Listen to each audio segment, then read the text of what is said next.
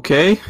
Oh, you know when you lean back on your cheap, crappy chair a little bit too much? Hey, I didn't choose to grow this. Pressing numpad and nothing's happening. Why are you playing it if you're bitching about it? Hey, you kicked the ball over, now you get it. You fucking broke my legs, mate. Ask more questions and accept it. Midichlorians, motherfucker. Look at our body. No, it wasn't glorious! Listen, I carried your asses! You did, Tom. Congratulations. Hello there everyone and welcome to Live Gaming Gathering, where we talk about video games, life, and everything we find interesting in our daily lives. And today I'm being joined by Ray and Gian. Welcome, gentlemen. Hello. Hello. As always, Gian is enthusiastic as ever. Hey, he's more enthusiastic than I am right now. Shit. I mean, it's morning for you, so... Yeah, it is like 8:30 in the morning as of right now, recording. So I'm using this as a warm-up for my auditions later today. So, haha, kill two birds with one stone. Time zones, you're gonna love them, right? Oh, yeah. Anyway, so... Right, today we're gonna talk about video games. What a surprise, right? And today we're gonna talk about childhood video games that affected our lives. And in that matter, well, it doesn't matter if it's childhood games, it could be like modern games, affected you on a personal level. We're gonna talk about that. And maybe we're gonna talk about the modern video game industry, what we could change, what we'd like to change, all that kind of stuff. Also, before I continue, I would love to tell our audio listeners, whoever listening, I see who are downloading the podcast on the audio version, and it would be great. I don't know. I don't know how about the audio listeners, because I guess they just click to download the audio version of the podcast, and they just listen to it and never come back, and they come back for the next one. It would be great if any of you, whoever listen on the audio version of the podcast, if you leave a comment or leave a like or something, just tell us the feedback if you enjoy the podcast or not, because that's one of the easiest way to track for me if people are enjoying what we talk about or how the podcast is going, all that kind of stuff. And Yeah, because we're just going to assume if there's no feedback that everything's all right. And if everything isn't all right, then somebody's got to tell us. We need feedbacks. So yeah, if you're audio listener, please let us know what you think about the podcast, because I love to get some sort of feedback. It will be a like or dislike or a comment, anything that you think is acceptable. Send threatening letters. We don't know. Oh yeah, or you could send an email. Ooh. We do have an email, guys. Okay, so back to the main topic, gaming. All right. Yay! Talk about gaming. Okay, so who wants to talk about video games first? Your childhood games. How you got into gaming? Who wants to go first? We'll let Gene go first. Yeah. Okay, you go first. Yeah, my first game I ever played on a video game was Super Mario. In that, are you gonna talk about in that voice specifically? No. Too much effort. It's me, Chinese Mario. Chinese. I can imagine Chinese Mario. It wasn't even the Super Mario. It was the first Mario that ever Mario. What is the 8-bit Mario? That's the one. Super Mario Brothers on Nintendo, the original. Was Nintendo. this Super Mario? Yeah, that's what it was. Because if I remember correctly, you'd buy the console and it would come bundled with like that and Duck Hunt. Yeah. There was like a cartridge that had it all on one, and I had it when I was a kid. And I could never finish the game. The furthest I went to, I think it was stage 5 with the flying fish. That's the stage I could never pass. That level. Guess what? At that age, I still don't know what is like how do you call it? Rage about gaming. I don't even know. I didn't even know anger. Like if I was now if I couldn't pass that stage, I would get like angry and annoyed about. But I used to be like, just keep trying. But I don't even remember how the heck I didn't get angry about the game. It was so frustrating just by thinking about it, that the time I spent on just trying to get the game finished, done. But I just remembered, we talked about, like, in the last episode or something, I think it was with Adrian, well, we were talking about our gamer rage moments. And yeah, you're never raging when we play together. Like, any game we play together, you never rage on anything. And I'm just surprised. You troll people. Yeah, I don't think I have ever even seen you get slightly upset, too. Like, all the videos I made back in the day, League of Legends or Battlefield or whatever, and Gian was playing with us, he never raged. Yeah, he got surprised by something, but he never raged. I rage at games that are like not many games, but like Mario Bros is that type of game I get rage. Like if you don't, for example, if you almost get to the finish point and you die, then you have to start everything over again. That type of game I get angry at. Back in the days before checkpoints. Yes. Speaking of checkpoints, though, I remember there was a game I played on PS1. It was The Grinch, and my God, that game is really infuriating when it comes to checkpoints and everything, because some levels like require you to like spin on a stick and you have to jump on another stick while you're spinning. Those type of games, like those like mini games in that game, and my God, it was the most frustrating shit ever, because you have to be extremely perfect with your jumps, otherwise you're gonna have to start all over again.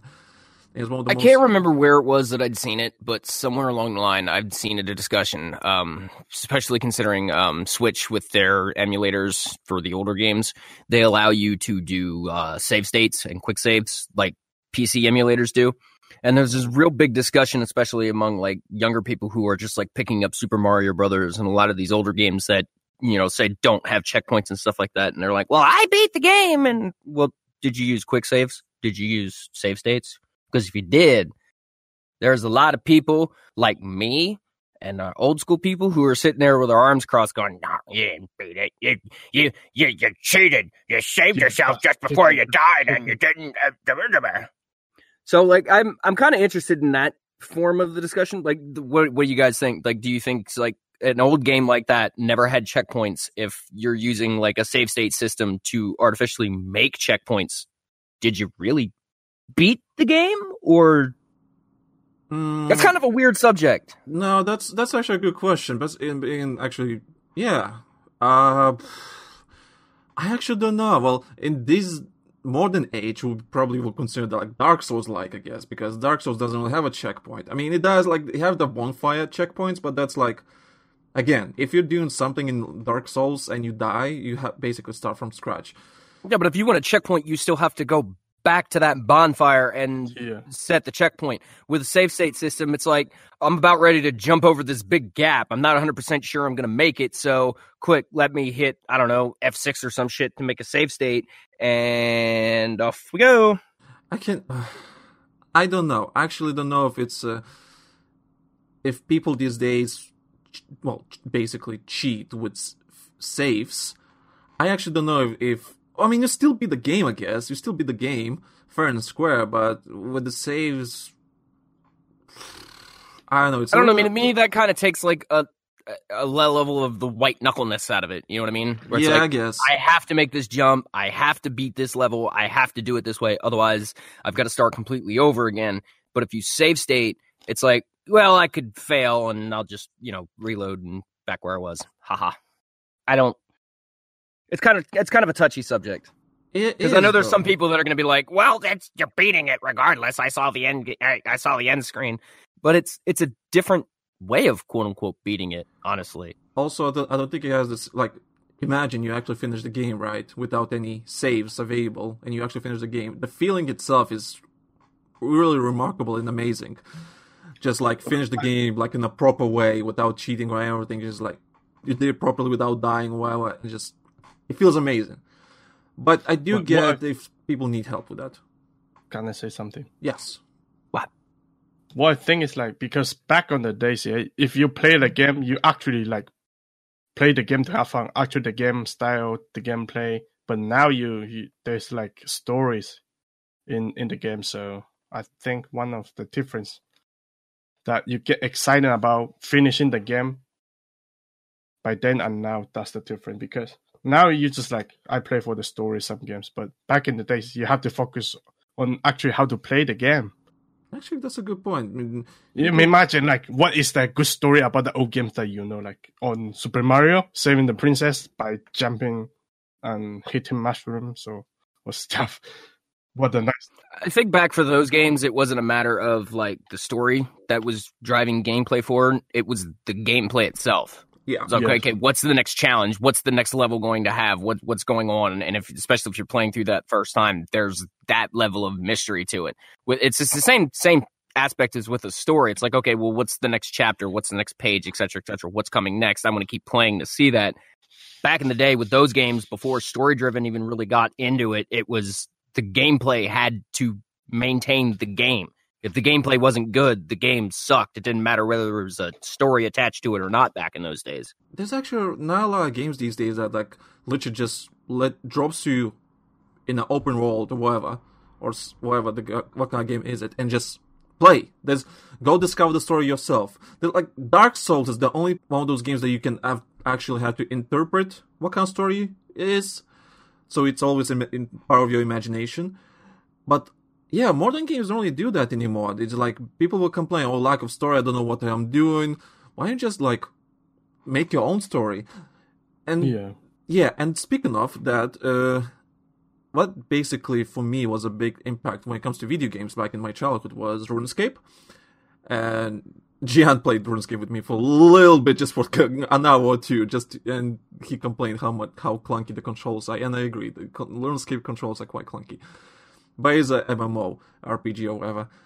And that game, for me, even though it has like side quest or quest, whatever, that you can do, like, and it has some sort of story, but at the end of the day, it's not really like story-based. It's literally just an open-world game, and you can do whatever the fuck you want. And games these days don't really have that. The reason I love RuneScape is mostly because I had the option to do whatever I want. Like, I can level up my strength, my attack, or I can go do fishing or woodcutting or all that kind of stuff. Like, there was never a narrative that I had to follow. All the narrative for me was basically creating my own story as I go along and play. Like, whether I go to a wilderness and just fight some people or meet some new friends and like, okay, we're not gonna kill each other, so let's work together and kill some dragons in the distance or something like that, and then we come back and maybe we become friends or something like that. It always, for me, those are the best games for me personally, where you create your own narrative. There's no story, no nothing. You create your own narrative, but the gameplay is there to complement your narrative or justify it. Because I think the games that last longer for you are the ones that where you have the options to create your own story, whatever that story is. And I'm kind of sad that games these days don't really have that. And RuneScape for me was that. There's still that like No Man's Sky. They still got that feeling, but people complain about too much because people don't know what to do. Like they get lost instantly about No Man's Sky. I think No Man's Sky is like, I haven't played, so I don't know if it's a good game or not. But I've seen reviews about it. It's like a sandbox. You can do whatever you want, traveling between like places to places in the galaxy. But people complain about like they get lost or don't know what to do or not enough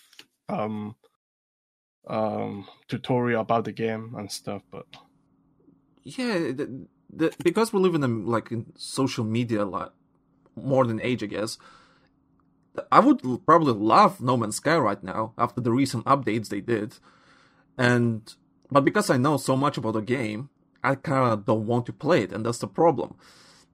And maybe that's why I enjoyed RuneScape so much back in the day as a child, because I wasn't exposed to the media or whatever. The most media I probably had was some expensive gaming magazines you could buy in the store, and I'm like looking at pictures. I'm not even reading the content. I'm just looking at the pictures, like, ooh, that's awesome, that's great, and everything. And I'm like, yeah, I'm in. And I think because we live in a social media age, it's kind of hard to get yourself into creating your own narrative in those kind of games, just because you already know so much and you already have some sort of bias from media journalists or content creators on YouTube or Twitch, whatever. And you have this already idea of what you expect, and I think that's kind of difficult now. I'll even go a step farther and say, like, there's when it comes to the social media aspect within gaming, like, there's this huge disparity of trying to keep a surprise going. You know, like, Yeah. for instance, Death Stranding. It's a game I really want to play, but I'm not going to run out and buy a PlayStation 4 for one game specifically. I mean, I used to do that when I was a teenager. I'd go out and buy a PlayStation just for Metal Gear, for crying out loud. But, you know, I don't do that anymore. I own a $3,000 PC. That's what I have it for. It's there to game on.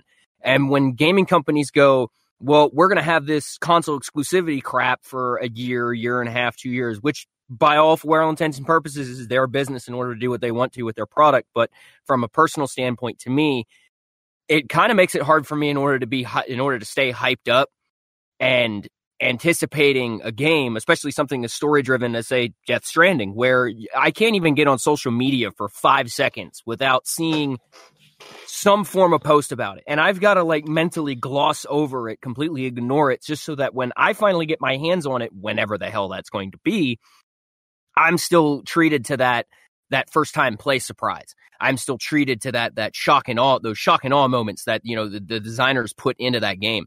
And I think that's a huge problem in of itself, is with separate release dates. And again, like I understand the practice behind it. Oh, well, you know, keep exclusivities. It sells consoles. It makes units move and blah, blah, blah, blah, blah.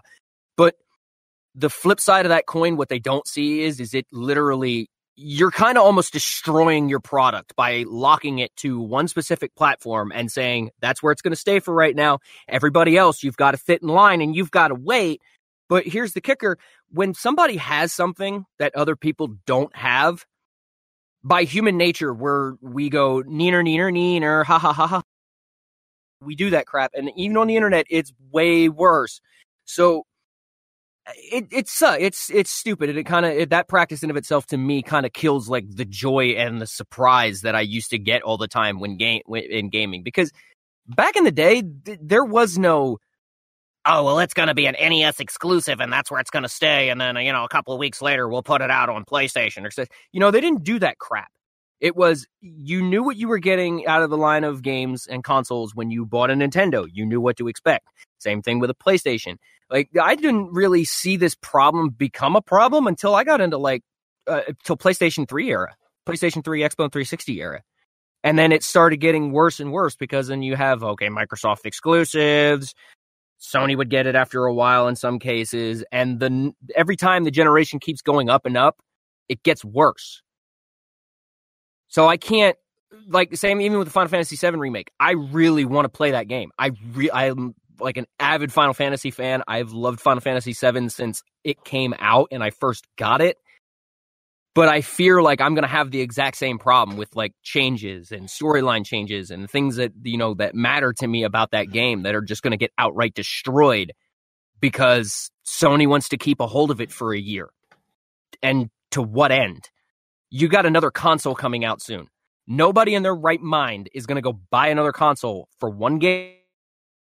They just announced another console, 3 weeks ago? As you say that, I just remembered. The reason I haven't finished, for example, Jedi Fallen Order, is not because it's a bad game. I was interested what the story is going and everything, but I got low-key spoiled on YouTube and Twitter, mostly YouTube, because you know how YouTube algorithm works. As soon as you watch something on Netflix on your PC, it's going to be fucking recommended on your fucking recommended list on YouTube. Oh, it's going to be everywhere. Yeah. So, as soon as... Because I googled some Jedi Fallen Order stuff, it wasn't story-based or something like that, I got low-key spoiled the ending of the game, and I'm like, well, I already seen that, because, like, of course, my curiosity, like, oh, fuck you, and I also saw the thumbnail or something, I've watched it, and I'm like, now I don't feel like finishing the game. It's not because the game is not fun, but because social media and YouTube algorithms ruined that for me. It's a fun game, don't get me wrong. But the reason the reason I will actually come back to play that game again now is literally if there was some sort of multiplayer aspect of the game. So me and you could, or us three, just join into like a group and just do some challenges together as a group. That would the only reason I will come back to that game. But it's a single player game, so that's a different story. But that's sad though. That's like, you know, that's you like being deprived of like the back half of your investment if you bought it. Like that's sad. That should not be like a good thing. Thankfully, disclaimer, I got it for free. But yeah, disclaimer. But I'm still sad that I couldn't finish the game. I just can't be asked to finish the game because I was already low-key spoiled by the ending. And I'm like, well, I already saw the ending. The game is fun. I kind of like, put already 15 hours into a game. I'm like, okay, cool, I guess. No, it's not even 15 hours, maybe 10, I don't know how many hours. But either way, yeah, thanks YouTube algorithm for spoiling that for me because reasons. And that's a sad thing too, because like I said, it's not even like you intentionally went out of your way in order to find those spoilers. Like they just popped up because YouTube decided to go, okay, well, hey, you watch this, you want to watch this, and this too. Like I've had a couple of games, like even over the course of the year, like I can't remember what they were off the top of my head now because they've pretty much been spoiled and I've forgotten about them. But yeah, there've been a couple of games that have come out over the course of last year where it just between Twitter and YouTube, they just spoil them for me. And it's not even like I go out of my way to look for the stuff. It just pops up and, oh, well, great. There goes that. Like the Avengers movie. Oh my God. Like I haven't even seen that fucking movie. And I know how it goes front to back just because of all the crap that people have posted on the internet that I've tried to avoid. And you can after a while. For example, I don't know if you haven't seen Mandalorian yet, right? No, I haven't. But you know about the Baby Yoda stuff. Yeah. Yeah, it's so that element of surprise is gone for me now. Yeah. Like I'll never get that. Thankfully, I was lucky enough. As soon as you go online, I managed VPN quickly, managed to watch the episode. Thankfully, and I wasn't spoiled of the main reels. I'm like, ooh, the first episode was like, ooh, that's really interesting. But yeah, if you haven't seen the Mandalorian and you waited for a month, for example, or if in UK, for example, because that's the reason I needed VPN is because Disney Plus is not in UK for some fucking reason. What? So I had to go around the system and watch it in a different way. But I watched it. But some people don't have that. What's the word? Luxury. Yeah, luxury. They don't have that luxury. So a month later or a couple of weeks later, the Star Wars Twitter account is sharing the Baby Yoda picture, and I'm like, okay then. I mean, we're getting off original track here, but yeah, I mean, I do agree. Like in this day and age, for anything story driven, it is virtually impossible to avoid spoilers unless you completely just hermit yourself away from social media and YouTube and everything until you've seen it. And it's not right. It completely destroys a lot of elements of surprises and stuff that directors and writers and actors and producers and everything put into their products or their productions in order to wow an audience. And it's just sad that it just gets so easily undercut like that. Just completely the wind taken out of it within not even, 48 hours after it's even been released. And that's horrible. Like, there's no way to fix it ever. It's not going to get fixed. It's just attitudes of people, but it's just a sad thing that it exists. Well, I want to say I completely forgot about Fortnite. So we were talking about how social media and YouTube algorithms or whatever can spoil you the game. Fortnite is kind of evolving with that because, believe it or not, there's a story in Fortnite. Like Literal Battle Royale, there's actually a story, and the reason and the way they do it. At Epic, the way they do it, they put clues or whatever aspects or objects or something in their loading screens on the map, some wallpapers or something like that. Or they have those special events like Fortnite has sometimes, for example, the Star Wars event, or there was a mech against Pacific Rim type of stuff that was happening in Fortnite, or that when the black hole happened in Fortnite. All that has a story, but you can't really spoil that because you have to do some research what the story is about or figure out, because they never imply there was a story, but they're dropping hints that there's a story and something like that. And I think that's kind of perfect because you discover the story yourself and you kind of create your own narrative. That's like what I said, RuneScape was so good back then for me because I was creating my own narrative. And Fortnite is kind of the same, but it's not. But I do get the idea that instead of having a consistent from A to B plotline, you have this some sort of a mix of mini stories or hints of what the story is all about in Fortnite. And I think that's kind of more interesting, or kind of interesting how it evolved with the social media. Because you can't spoil it. You just can't. You have to do some research. Otherwise, you're just not going to notice the story unless you do some research. And that's quite interesting how Fortnite does that. But I give props to that. Hell yeah, I'd never even known Fortnite had a narrative. Yeah, there's no like A to B narrative, but there's a narrative some sort of. There's like factions apparently. There's like skins apparently, like faction skins. Certain characters have some sort of special story, maybe, and you have to discover that, which is quite interesting how they do that.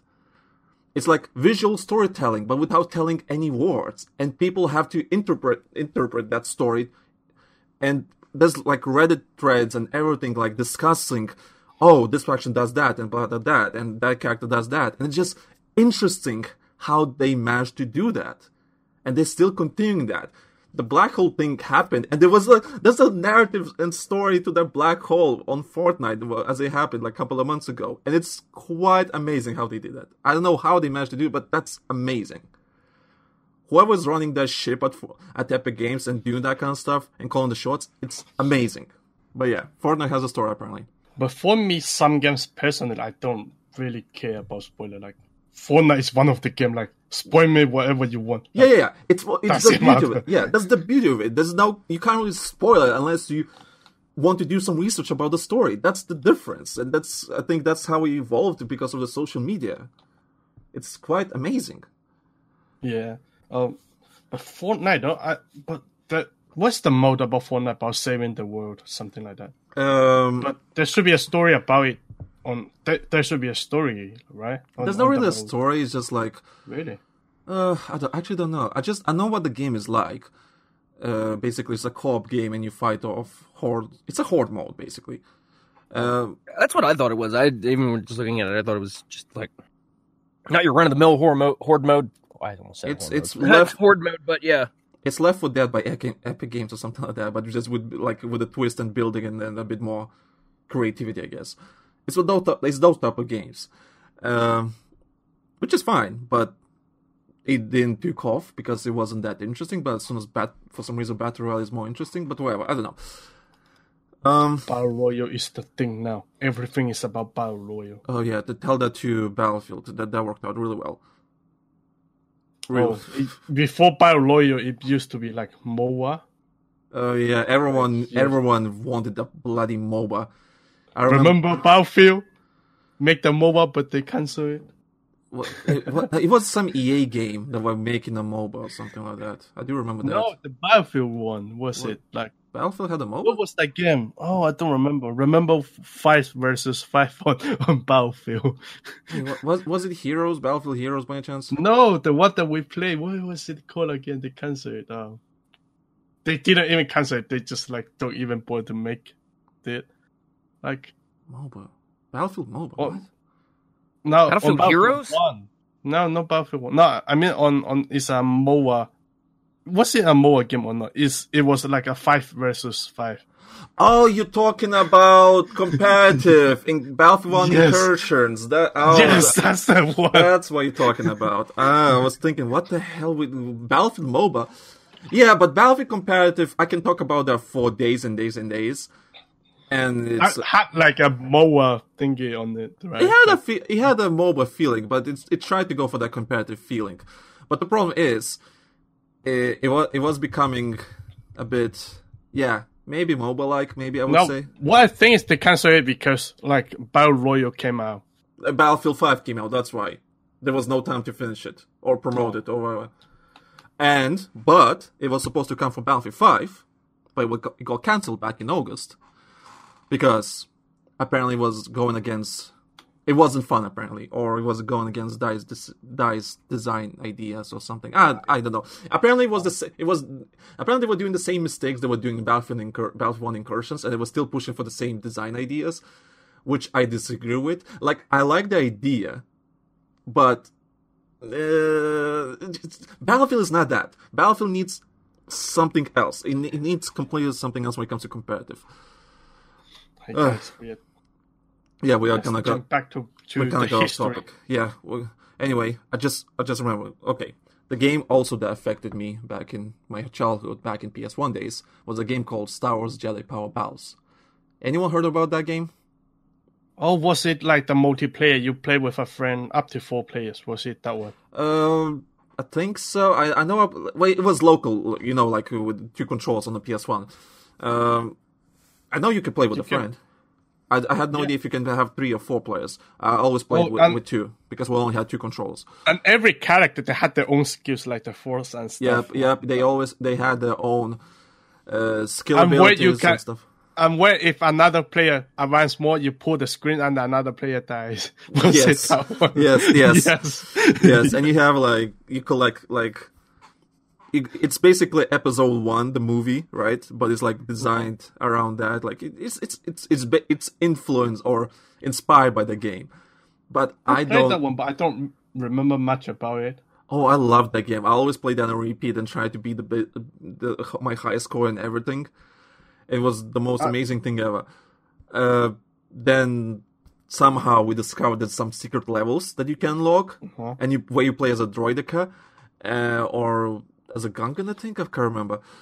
But anyway, that game was so freaking fun, and I remember I tried to master it as much as I can. It was good times, and me and my friend. I remember playing that with my other friends. Oh my god, we can't. We sometimes we annoy others so they die, so we can change. So how we play is if you die, you pass the controller to another person. Sometimes we just annoy the another person so he can pass the controller. It's what I just love how that game worked. Like for example, because you have life credits or something lives, and if one of your players you play together and one of them dies, you lose a credit. And if he can just die 11 times or 10 times in a row, and you just lose the game, and you're like, bitch, what the fuck? I think that's when first I learned about trolling, though. You basically just pull the screen that another person dies. Yeah, it's one of those back in the day 90s games, which is quite hilarious. I miss that. There's no games like that anymore. That's sadly. Maybe maybe Nintendo has something similar. I don't know, but Nintendo they do have game how do you call that? They just transfer it to Nintendo. They just explore it into the Switch. That's it. Yeah, the graphics stays the same. Yeah, it could be it. I don't know. I never actually owned a Nintendo game or product. Funny enough, What? Yeah, I never owned a Nintendo product. Yeah. For me, it was always okay. Here's my history: PS1, PC, PS3.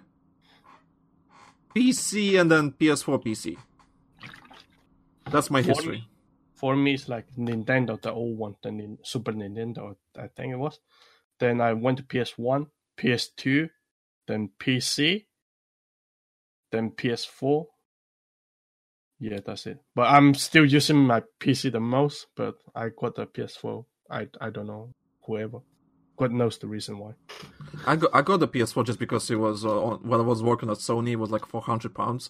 I'm like, fuck yeah, give me that PS4, £400. I'm taking it. Oh, I forgot. I also got a 3DS for Pokemon because I play Pokemon. Yeah, I never got into Pokemon. I just can't understand Pokemon personally. You will understand Pokemon once you play with Adrian. You beat the shit out of Adrian. Imagine I actually beat the shit out of him in Pokemon. That would be the most hilarious thing ever. Well, I kind of carry in Call of Duty, just saying. Oh, yeah, sure. I just remembered the Spider-Man PS1 game. Oof, those 2 PS1 games of Spider-Man. I loved it. Those games were amazing. And I always PS1 Spider-Man was scary for me, especially when you fell to that abyss or bottomless, whatever you call it. Yeah, it's the whole New York town city was literally in gas and something like that, and you yes, blue gas. It was so scary. Oh my god! It was for me. It wasn't okay. I remember from that game the most scary levels. Scary were that underground tunnel sewer missions. Those were quite annoying because they were quite difficult. And you had to go through the sewer and you fight some lizards and stuff, and lizard man or something. I don't know. Those levels were really annoying. And I played the game, but I can't remember the levels. I I remember the end, like the last mission, the last where you had to run away from Carnage, Doc Ock. Oh, that was it was Carnage and Dr. Octopus mixed together. It was basically Symbiote went on Dr. Octopus. Because I remember it was more than one final boss, was it? Yeah, there was like multiple bosses. But it was that mission was the most scary shit ever. As a kid, I was shitting my pants playing that level until I finished it. It was extremely scary as a kid. When I remember, was it months ago, I was looking at videos of that game, and people would say the same thing. That grew up with that game, they said the same thing. That the last level was basically horror for everyone as a kid, because it was just so scary. The sounds, the way the level is designed, that you have to run away from it. You don't fight it, you have to run away. And it's the most scary shit ever. I remember I failed so many times, but my god. What a fun game. And now then... Have you played like horror games when you was a kid? No, not really, actually. I don't even watch the horror movies. I don't even watch horror movies. Horror was never my thing. Funny enough, because I'm the fatty soldier now, because I gained weight, I might as well play some horror games or watch some horror movies, just because apparently horror stuff makes you a bit stressed and you lose weight, which is quite I was going to say, what are you trying to do, scare your own ass off? Pretty much. That's what Matea told me, like, just a couple of days ago. Apparently, she linked me, like, a study or something like that. If you watch horror movies or play horror games, you lose weight because of the, like, high pressure or stress or whatever. I don't know. You increase heart rate from your flight or fight response. Something like that, yeah. The Resident Evil came out horror game. I used to play Resident Evil and... Yeah, they're horror games, yeah. Oh, boys. Speaking of Resident Evil, that new Resident Evil 3 trailer, oh, boy. Oh, yeah, I did saw it, yep. Oh, boy. I yet, am ready. Because when I was a kid, Resident Evil was one of those games that, man, I got it on PlayStation when that shit first came out. And, oh, boy, that was a game my mom tried to take from me. I was like, like 10 years old when that came out. That was not a game that a 10-year-old should be playing. It used to become like horror, but now I see it like just like a zombie game, though. Yeah, action horror, I guess. I don't know. I want to say back in the day it was legitimately scary, but like what made it scary? Was it the environment? Kind of. I mean, it didn't look real realistic. I think more or less what made the old Resident Evil games scary was just how clunky and crappily controlled your characters were. Actually, that goes to every game back in the day, I guess. Yeah, again, it's one of those things where it's like not even necessarily the narrative is driving everything, it's the gameplay itself. It's like, well, I walk into a room, like say playing Resident Evil 1, I walk into a room and there's like 4 or 5 zombies in there. It's not like it is nowadays where you can like take down 4 or 5 targets in a couple of seconds. Like back then you had to like calculate and make sure you were aimed properly. And I think that kind of added to the tension of a lot of things. There's a lot of artificial tension in those games, not like legit story-driven tension, just control tension, so to speak. I was like, I can't react quick enough in order to take care of all these threats. So I'm getting nervous, I'm getting frustrated, I'm getting angry, and that creates the atmosphere. So there's one set of games that used to be a real influence on me. The other set was Final Fantasy games, because I played just about every Final Fantasy from I think 5 was the one that we got, and then they skipped 6 for Japan release only, and then we got 7 on PlayStation, if I recall correctly. And I played, I think it was 5, which was the last one on Super Nintendo, and then played 7, 8, 9, and 10 when they came out, because I had a PlayStation at the time, and I was real big on Final Fantasy and Metal Gear back then. So I would fucking go out of my way and I'd buy those games like on release date, because those were my jams. I liked the story aspect of them. I liked the gameplay of them. I liked the fact that, okay, I could spend 70 hours on a game and not necessarily get halfway through the damn story if I wanted to. I could spend hours just grinding the game and grinding characters out and just having all sorts of... Those were what made my gaming childhood. Now I have my cat in my booth with me. Back in the days, for a game like Final Fantasy, you need like 4 discs to complete the whole game. Yeah, 7 was 3 discs, 8 was 4, I think 9 was another 4 disc, and that practice didn't stop until 10 when everything started coming out on DVDs for PlayStation 3 or PlayStation 2. Sorry. Yeah, PS2. That was the 10. And on 11 they went on PC. Was it? On PC? Yeah, that was the one that I think went kind of MMO-ish. And then there was 12, which was PlayStation 2 or PlayStation 3, which they kind of started leaning more towards MMO. And and then there was 13, 13.2, et cetera, and we know where that all went from there. But I remember fucking loving just buying the crap out of those things, like right when they first came out, playing the snot out of them. Like I'd get like 70, 80, 90 hours on a save file. I think my Final Fantasy X save file was like 120 hours by the time it was all said and done. Because I wanted everything. I wanted all the Aeons, I wanted all the summons, I wanted all the secret stuff. I wanted to get as much out of that game as humanly possible. And same thing with Metal Gear. That was another about game those series. games back in the day is sharing information with your friends, like what you discovered, and you just could talk about the same thing with your friend the whole day.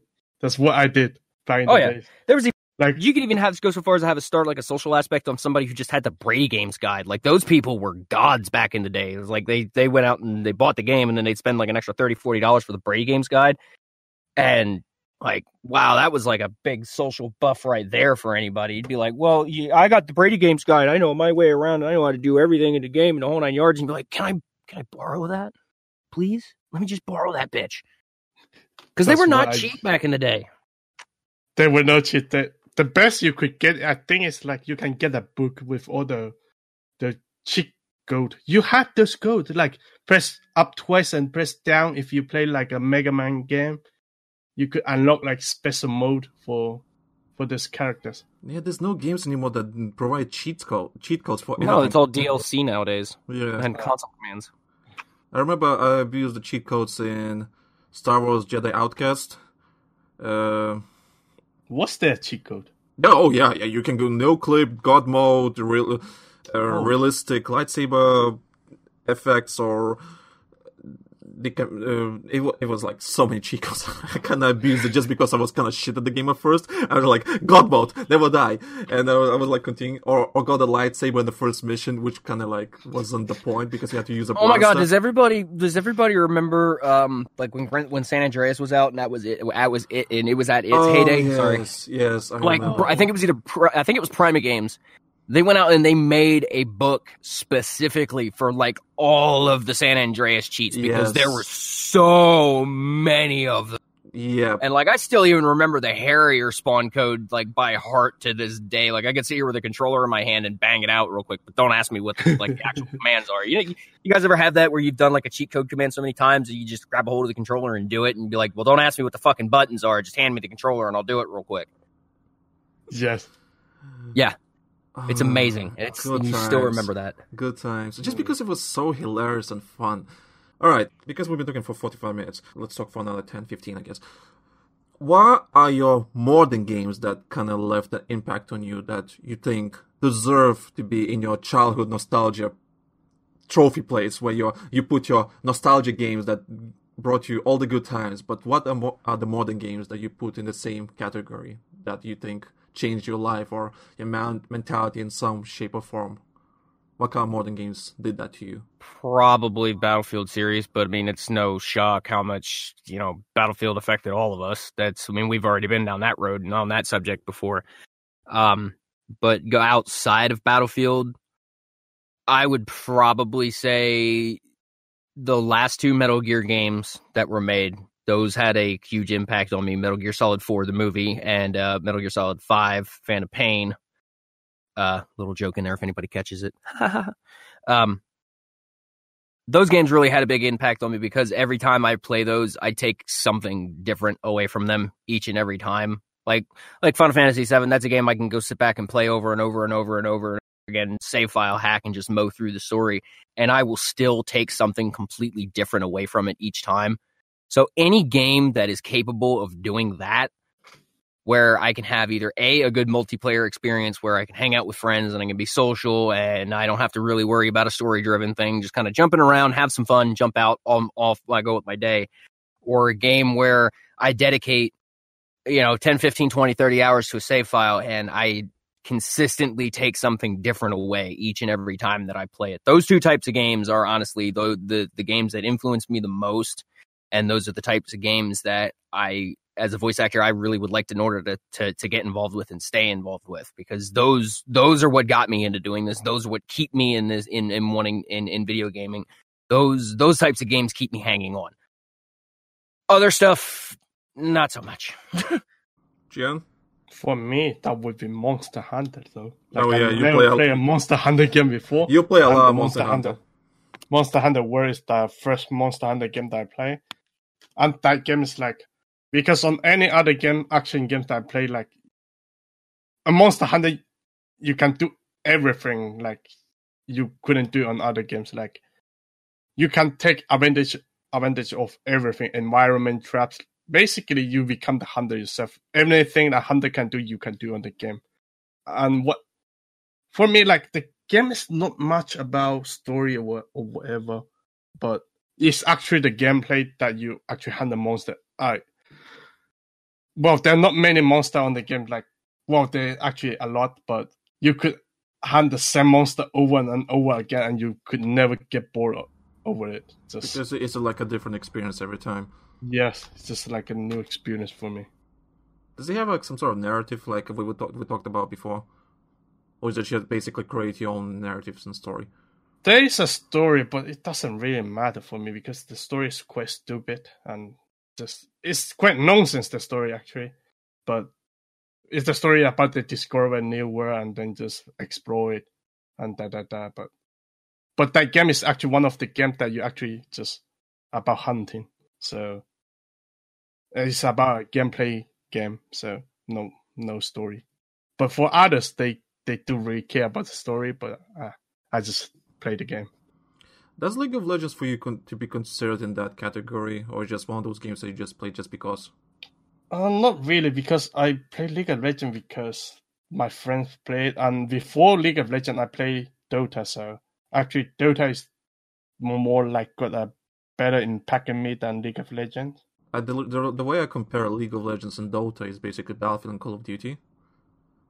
Call of Duty is League of Legends and Dota is Battlefield. That's the way I kind of compare them. Yes, Dota is more hardcore. Like you need like the things are more overpowered. If you put a League of Legends player to Dota, League of Legends player would complain a lot because they would just complain, that's so OP, that's so OP. Any more games or? Not really. That's it. Your turn. In my case, story-wise or single-player-wise, it was Witcher 3. Witcher 3 for me was I was never a big fan of. I never heard of Witcher series or books or whatever. I never read them. I never heard about it. I just heard the game is really good. Decided to try it, and holy shit, I became a fan just because of the game. Witcher 3 was the most amazing single-player games I ever played in the modern era. It's one of the best things ever. I still put as the best game every decade. Battlefield series, obviously, like that's not a surprise. Battlefield always been the number one shooter for me in my life, and always will be. I think it's not gonna replace that special place in my heart. Even though I started with Battlefield 2, but I never really played Battlefield 2.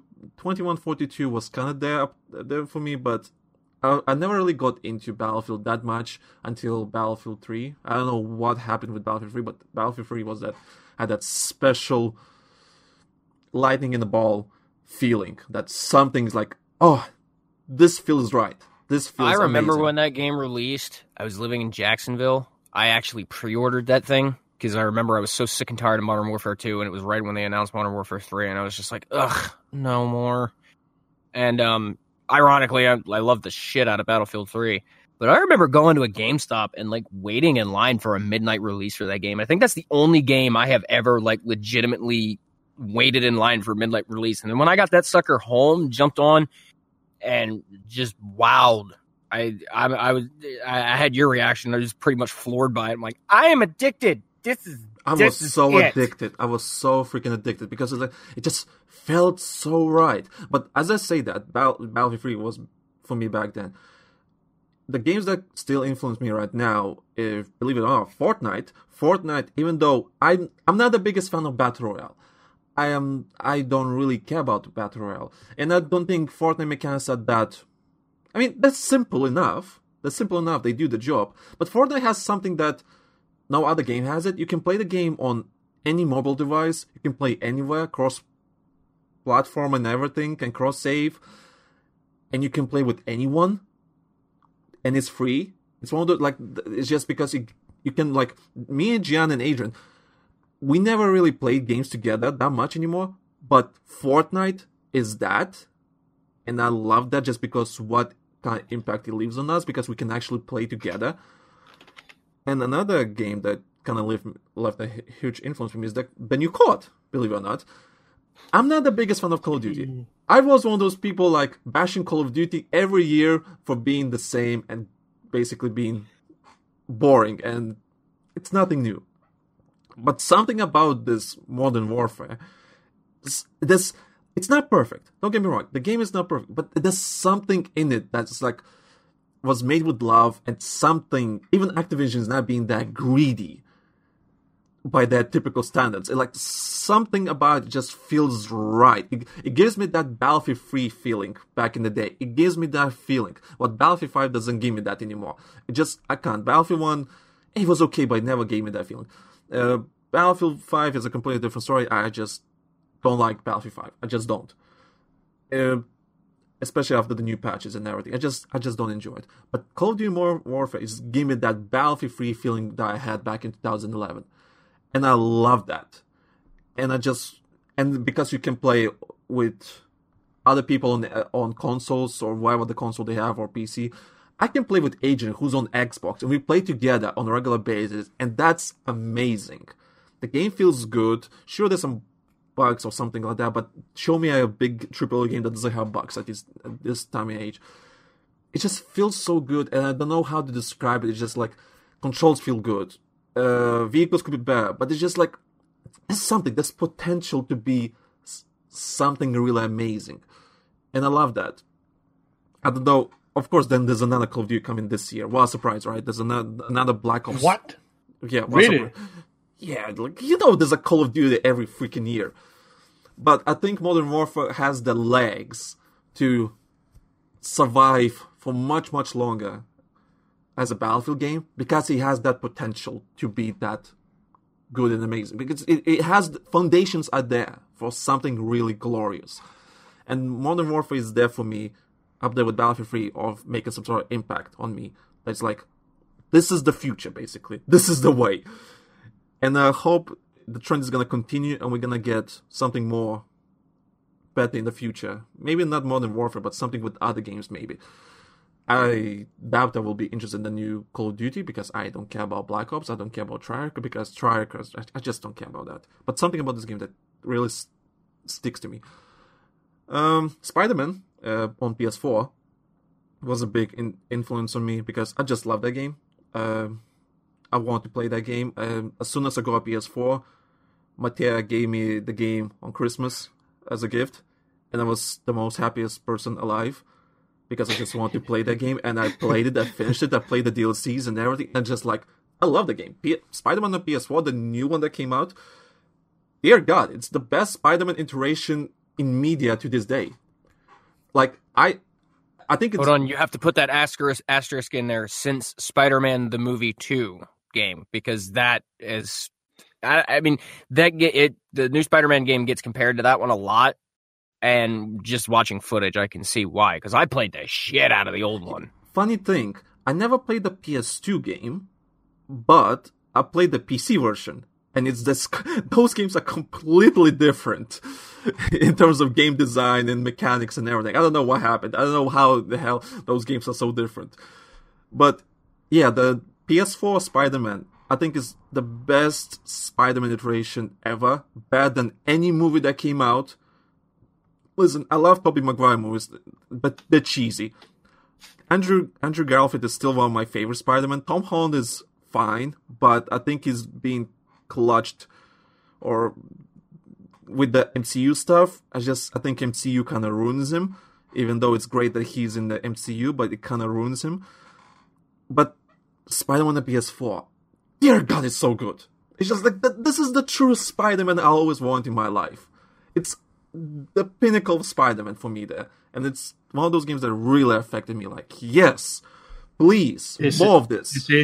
Is it good enough for you to delete the save data and start all over again? Yes. It's actually one of those games that I'm like, yes, I am more than happy to play this again because the mechanics and how it makes you feel fly through the city and everything, it just feels so good. It feels so good. I kind of wish I could go back and like delete my save file and play Metal Gear 5 all over again. But I've noticed that there's this slight problem in a lot of modern story-driven games where you can't even delete the save data and go back and start from scratch again. You know what I mean? Yeah, there's quite a few games that are like that, and it kind of sucks because you can't. You play through Metal Gear Solid 5, you play through Phantom Pain, you can't start to finish play it like you did the first playthrough exactly again. Like Metal Gear Solid 1, I could pick that game up and not bother loading my save file and start from scratch all over again, play it through like I did the first time. Do the same thing with Metal Gear 2, Metal Gear 3, Metal Gear 4, etc., etc. We got to 5, and for some reason, I guess Konami was just like, no, we don't want you to replay this again. Just select your missions, bitch, and go back to it. And I wasn't...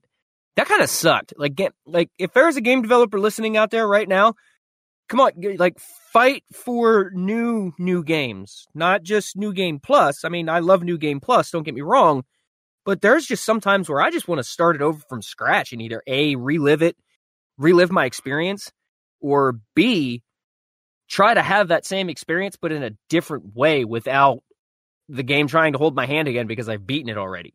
There's not a lot of games these days that do that, funny enough. There's not a lot of games anymore that really...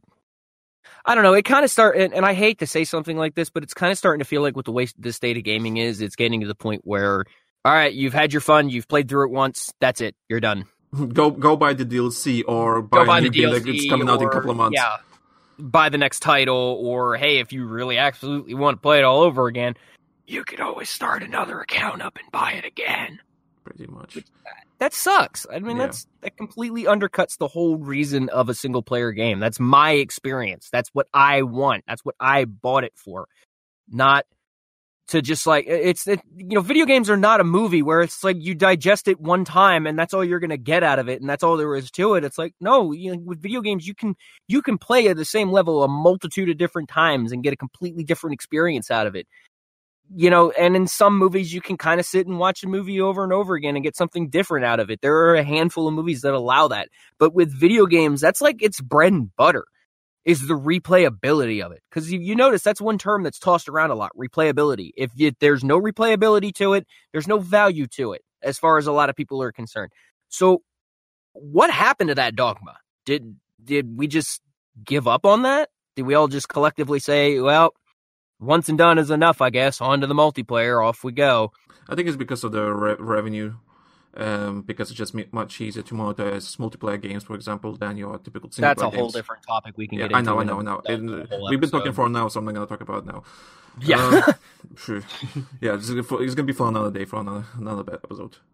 I will definitely be down for that one. Any closing thoughts? No, none. Other than follow everybody on Twitter. See what I'm up to. I've got a game mod that actually just came out that I voiced for Fallout 4. So if anybody's interested in that, you can find it on my Twitter page. Other than that, really hasn't been a whole heck of a lot of changes. I've got more auditions in. I'm waiting to hear back from one there. I really hope I get into for a show that the producer wants to get funded enough in order to try and put before Netflix. So I really hope I get involved in that one, at least in some slight way. Other than that, I've pretty much just been chugging along, keeping the train rolling, keeping things going, keeping building stuff up. Jan, anything? Nothing, as usual. Okay, that's fine. I wanted to ask, when's Comic-Con? Then I remembered May. Still a long way to go. Okay. By the way, it's quite late, but Happy New Year, everyone. Yes, very belated Happy New Year. Yeah, this podcast is being recorded on the 15th of January, so yeah, just making sure for anyone still listening. I don't know, the way we record podcasts are quite weird. For the first 3 episodes were really recorded quite early, then the rest are kind of like followed up a bit more in line. But well, Okay, so I think we should end on that. So thank you, Gian and Ray, for joining and talking about our childhood games that affected our lives in some shape or form. Of course, thank you for having me. Anytime. And thank you so much for our listeners who actually listened to the whole thing, whether you're watching this on YouTube or listen to the audio version of the podcast. Thank you for sticking with us and thank you for anyone who is giving feedback if the podcast is good or bad. If you're a new listener and you listen to the whole thing, God bless you. Please leave a like or dislike. Let us know what you think or leave a comment. I love to read all that kind of stuff. And if you want to be involved in the podcast, some shape or form, let me know. We have an email, we have Twitter, we have everything you need to know. And however you can contact us, it's up to you. We have send a carrier pigeon. Yeah, send a carrier pigeon. I'll accept even carrier pigeons. I'll keep the pigeon because I love animals.